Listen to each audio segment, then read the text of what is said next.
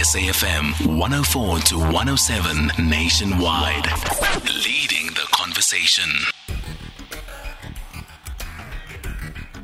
The Talking Point on SAFM. Weekdays, 9 a.m. till midday.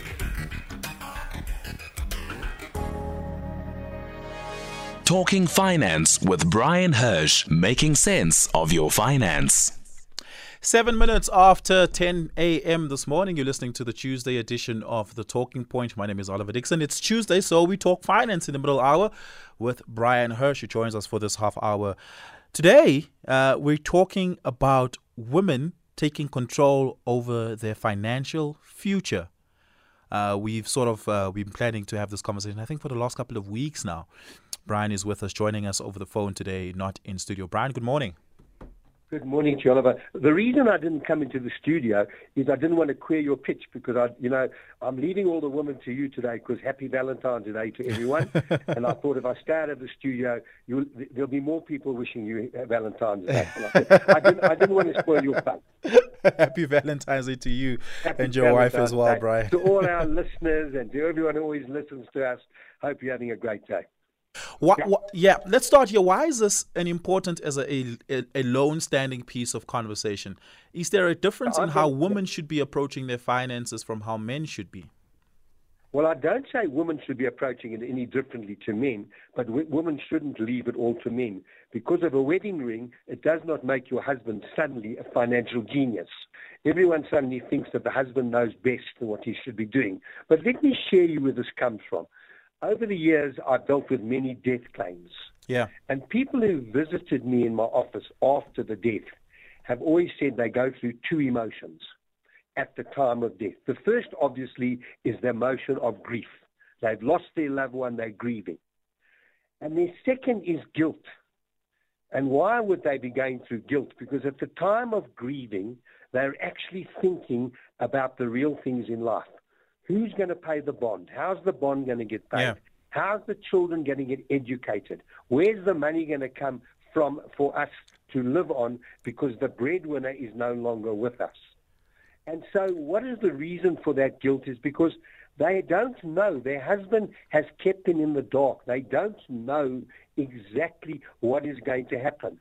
So I've often, in our religion, often you go to the funeral, you go and visit the family. I've obviously put my arm around the mourner, and I've just said to him, "You don't need to worry." That's all I've said. And they've told me some weeks later that when they heard those words, there was nothing more comforting because they trusted me. They knew that I knew about their husband's affairs and their financial affairs. I knew about them, but most important, they could then grieve and not worry about these feelings of guilt. So that's why I'm saying women are often kept in the dark. And so it's important that each party, each spouse has its own financial plans. That doesn't have to be secret from each other. But, unfortunately, in South Africa, many families, many marriages end in divorce. At least 1 in 3 end in divorce. So if only one has a plan and not the other, it can really cause problems later in life. So I'm always saying, wife, husband, do your financial plans, but work together as a whole because your responsibility is to look after the family and to look after each other in the event of premature death. So that's the first point I make, why I say it's important for women to understand and take control and understand what the family's financial position is in the event of death. And at all stages, in the event of retirement, a lot today, women suffer most when it comes to their careers because often their careers are curtailed. And if their careers aren't curtailed, often they leave their job and then they go back to work and then they lose valuable years of pension. They're spending time raising families. What about the disparity of pay in many instances where a woman will be earning less than a man for the same job? Yeah. And it's very important. And I'll make one other comment and then I'll leave it to you. Over the years, if you have a pension fund, if you join a company that's got a pension fund, The rules of joining the company is you have to join a pension fund. You have to join the pension or the provident fund. You cannot be excluded from it other than when you've met the rules of being a permanent employee. But in years gone by, when a company puts in a pension fund, everyone has a choice. You do not have to join that fund. And it's amazing how many men join the pension fund immediately. The women go back home, ask their husband, should they join the pension fund? And so often the advice from their husband says, well, you're not going to be there so long. Maybe you don't need to join the pension fund. And that's why many years later, women are left with smaller pensions than the husband's pension because they did not join the pension fund. So I'm just making the point that it's also very important. I've got other points to make, but over to you, Oliver. Give us a call, 086 000 2032, 086 000 2032 if you'd like to ask a question to Brian. We're taking your voice notes on 0614 104 107. Brian, are you on Twitter? No. Okay. So a couple of weeks ago, should be, I think somewhere in Jan, you were in studio and you handed me a bunch of papers, which was a life file, which I'm using as a template to put together my sort of life file. And I would imagine that would be useful for anyone sorting out their finances, particularly for women who want to set up their own financial independence while being in a marriage of sorts.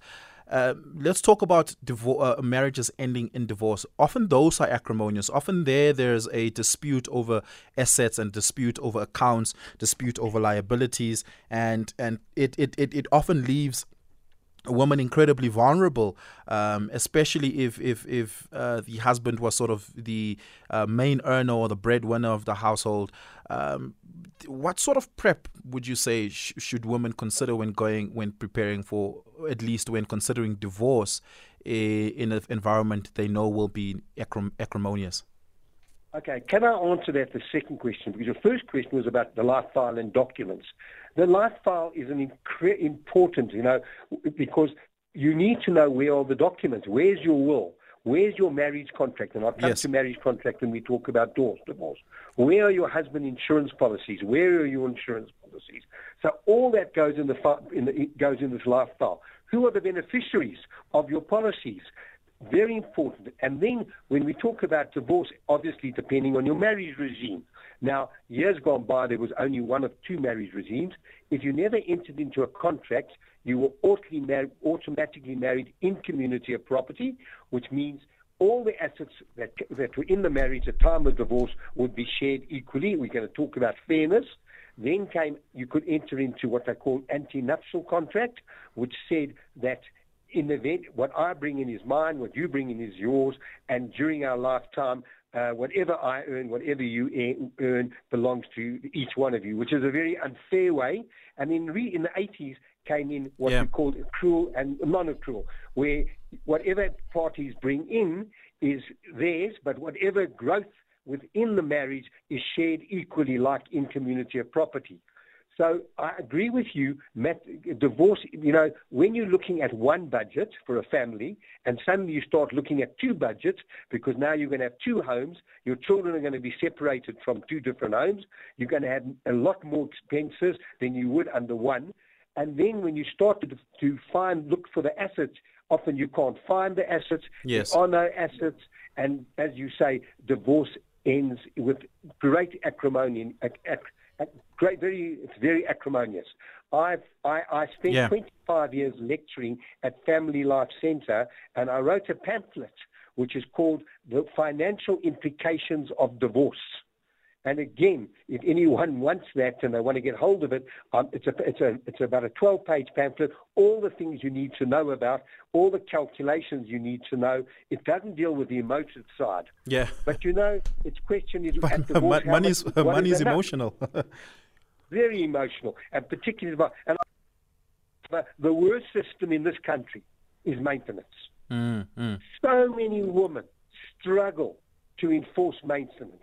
To get to the maintenance courts costs them money, and they don't even have money to start with. And to get to the maintenance courses. And then you've also got to understand, very critically for women, there are second marriages. And their support of previous dependents of the first marriage, and there may be children from the first marriage and the second marriage, and all these things are critical. And what happens with maternity benefits and when they leave jobs. And then also, a husband that doesn't think a wife needs life insurance, but often the wife is at home, the homemaker, doing a lot of things that the husband hasn't got time to do because the husband's out working, building his career, and if something happens to the wife, who's going to look after the children? Now, in years gone by, in many cases, certainly in many communities, children went to grandparents. But that's changing because a lot of people are now in the cities. And who's going to look after the children if the wife dies?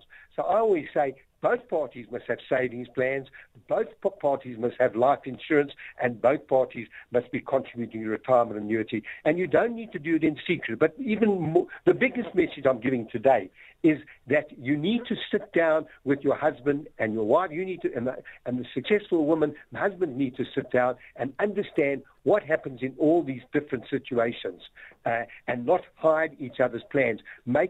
Empower each other by giving each other knowledge that so that if you do have this loss and you are... Oh, Brian, your line just cut there. The children are going to... Yeah. That line once again cut there. Let's see if we can get back Brian on the line. 086 000 2032. Give us a call. You can also send us a WhatsApp voice note on 0614 104 107. And you can tweet me. It is at Oliver_speaking. Let's have a listen at this WhatsApp voice note. Morning, Oliver. I don't know whether my question is relevant for this program today. I would like to know, Oliver Manne, from your guest, that if you what is the meaning of the beneficiary on a policy, like your retirement policy, retirement annuity policy? Okay, what does it mean when it says beneficiary? And then you go to the insurer, the beneficiary is called, and then the insurer says it wants the details of all the people who are supposed to be beneficiaries. But in the policy itself, it says beneficiary is a spouse. Why are these companies doing that instead of dealing with what is written down? Okay, because there's a problem where they say they want the details of the other people who are not in the policy. Can you just help me there? Thank you very much. I'm Mary in PE. Brian, we lost you there for a second. I don't know how much of that question you heard from Mary in PE. Would you? Are we talking about a retirement fund or a life policy? Let's have a re-listen at that. Morning, Oliver. I don't know whether my question is relevant for this program today. I would like to know, Oliver Manne, from your guest, that if what is the meaning of the beneficiary on a policy, like your retirement policy, retirement annuity policy? Okay, what does it mean when it says beneficiary? And then you go to the insurer, the beneficiary is called, and then the insurer says it wants the details of all the people who are supposed to be beneficiaries. But in the policy itself, it says beneficiary is a spouse. Why are these companies doing that instead of dealing with what is written down?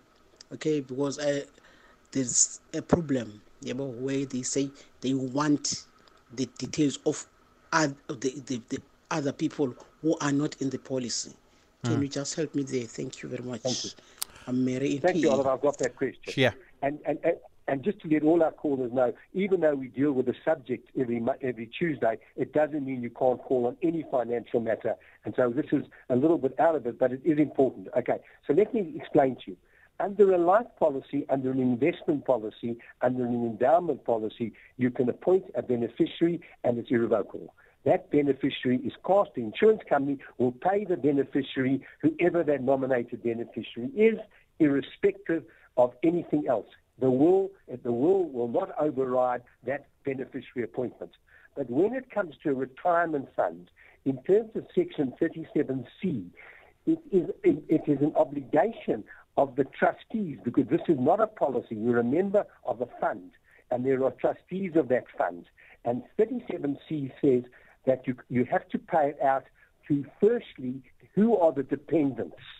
And even though you may put your wife or your husband as beneficiary, and the retirement fund, the trustees could override that because they first have to look for their dependents.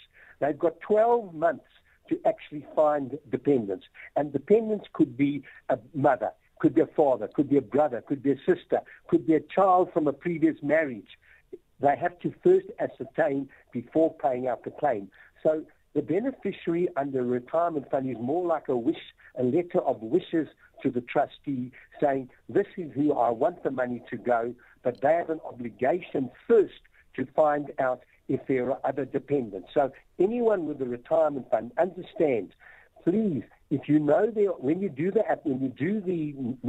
change in beneficiary, if there are dependents, put those dependents down, because it will make it much easier for the trustees, and there won't be conflict between maybe a wife and a previous child that you've been supporting that's down on the notification. So, and at least the trustees can then pay out the benefits that much quicker, because sometimes with retirement funds, while searching for beneficiaries, getting counsellors involved to go and find beneficiaries is so time-consuming. Yeah. So policies, absolutely.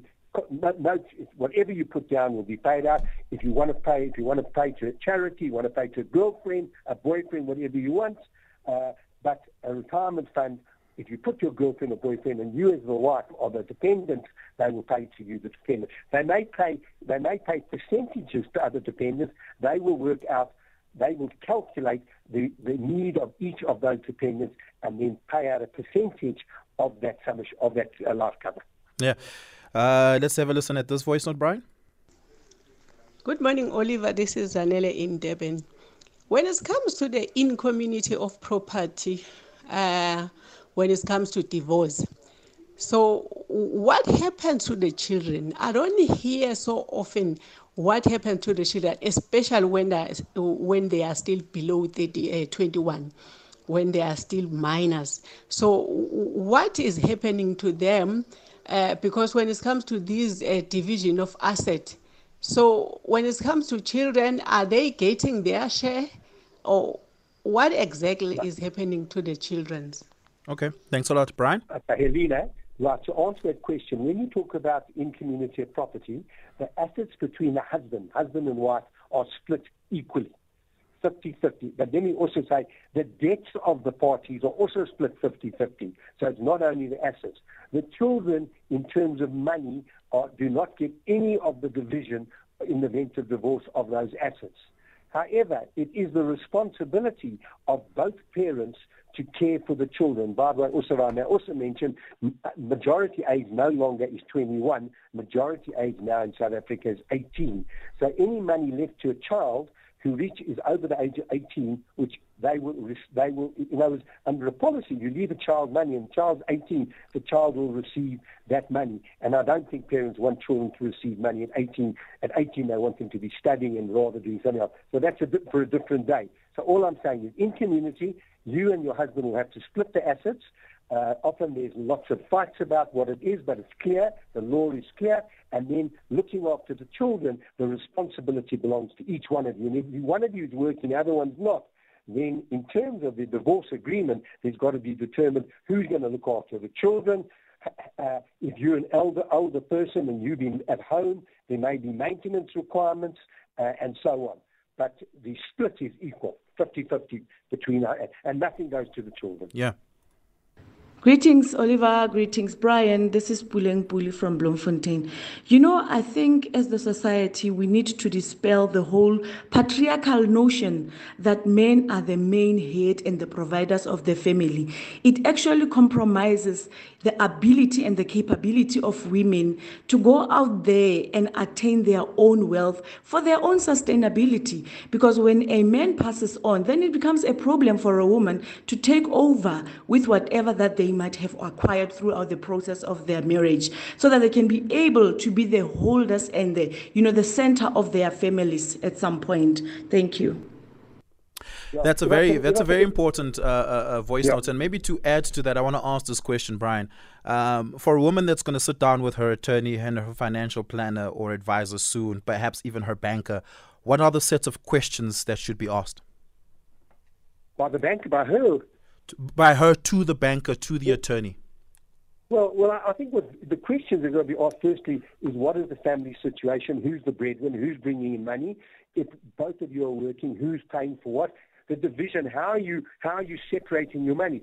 Have you got a joint account where everything part goes in, and then you've each got your own account? Because women have got their important things they need. One of them being beauty products, hair products, nails, and all that thing. Husband may have golf and other things they want to do.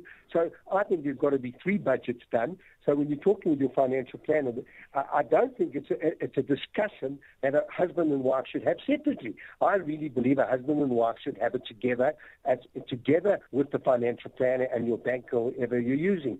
Because you're looking at this jointly. Your marriage is joint. Your bringing up the children is joint. Your needs are joint. And by the way, I fully agree with the world has changed. I mean, 50, 60 years ago when my sister got married, my father wanted my sister to marry a doctor, an accountant, or a lawyer. And today, parents want their daughters to be doctors, accountants, and lawyers. So it's a very different workplace today where women are breadwinners and the husband sometimes stays at home. But all the point is, and that's why we're talking about women this morning, it is a good time to talk to women about Valentine's Day. I can't give everyone roses, but we can give them some advice. So let this advice be in the form of let these be the roses, the advice I'm giving, that women must take control. And they must not just sit back and think that their husband, who all of a sudden is a genius, because he knows everything. Because unless he's in the business and he's well-skilled and schooled, he won't know everything. And then you need to be empowered. You need to understand so that when Gugu said, that when someone dies, you don't know what's going on. That's what I'm trying to get across this morning. Take control, understand, talk to your husband, and find out what are the plans in the event of short-term savings, and also how are we paying our bond if something happens to either one? How will our bond be settled? How will we educate our children, not just at school, but tertiary education? What will we do? And all those situations. And when they're making investments, if you're married in community property, are you leaving me with debt? I mean, I want to know what your debts are. Because if in community of property, that means you never entered into a contract. I am responsible for 50% of your debts. I don't want to find that when you die, all of a sudden, I'm landed with a whole lot of debts and I can't support the children and bring up the children and continue to live in the way we have lived. I'm not saying you have to be in a better position, but you don't want to be in a worse position. I just want to ask a last question, Brian. You said the life file, it's available on your website. The paper you said, advice on getting your finances ready for marriage and divorce. Where's that available? Yes, they must send the note to my email and ask for it. It's at info@anchorcapital.co.za. Yeah.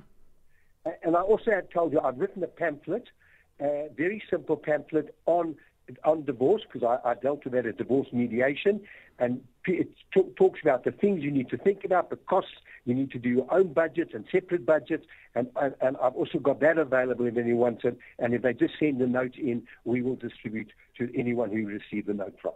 Thank you so much for that, Brian. Really, really do appreciate it. That brings us to 10:30 this morning.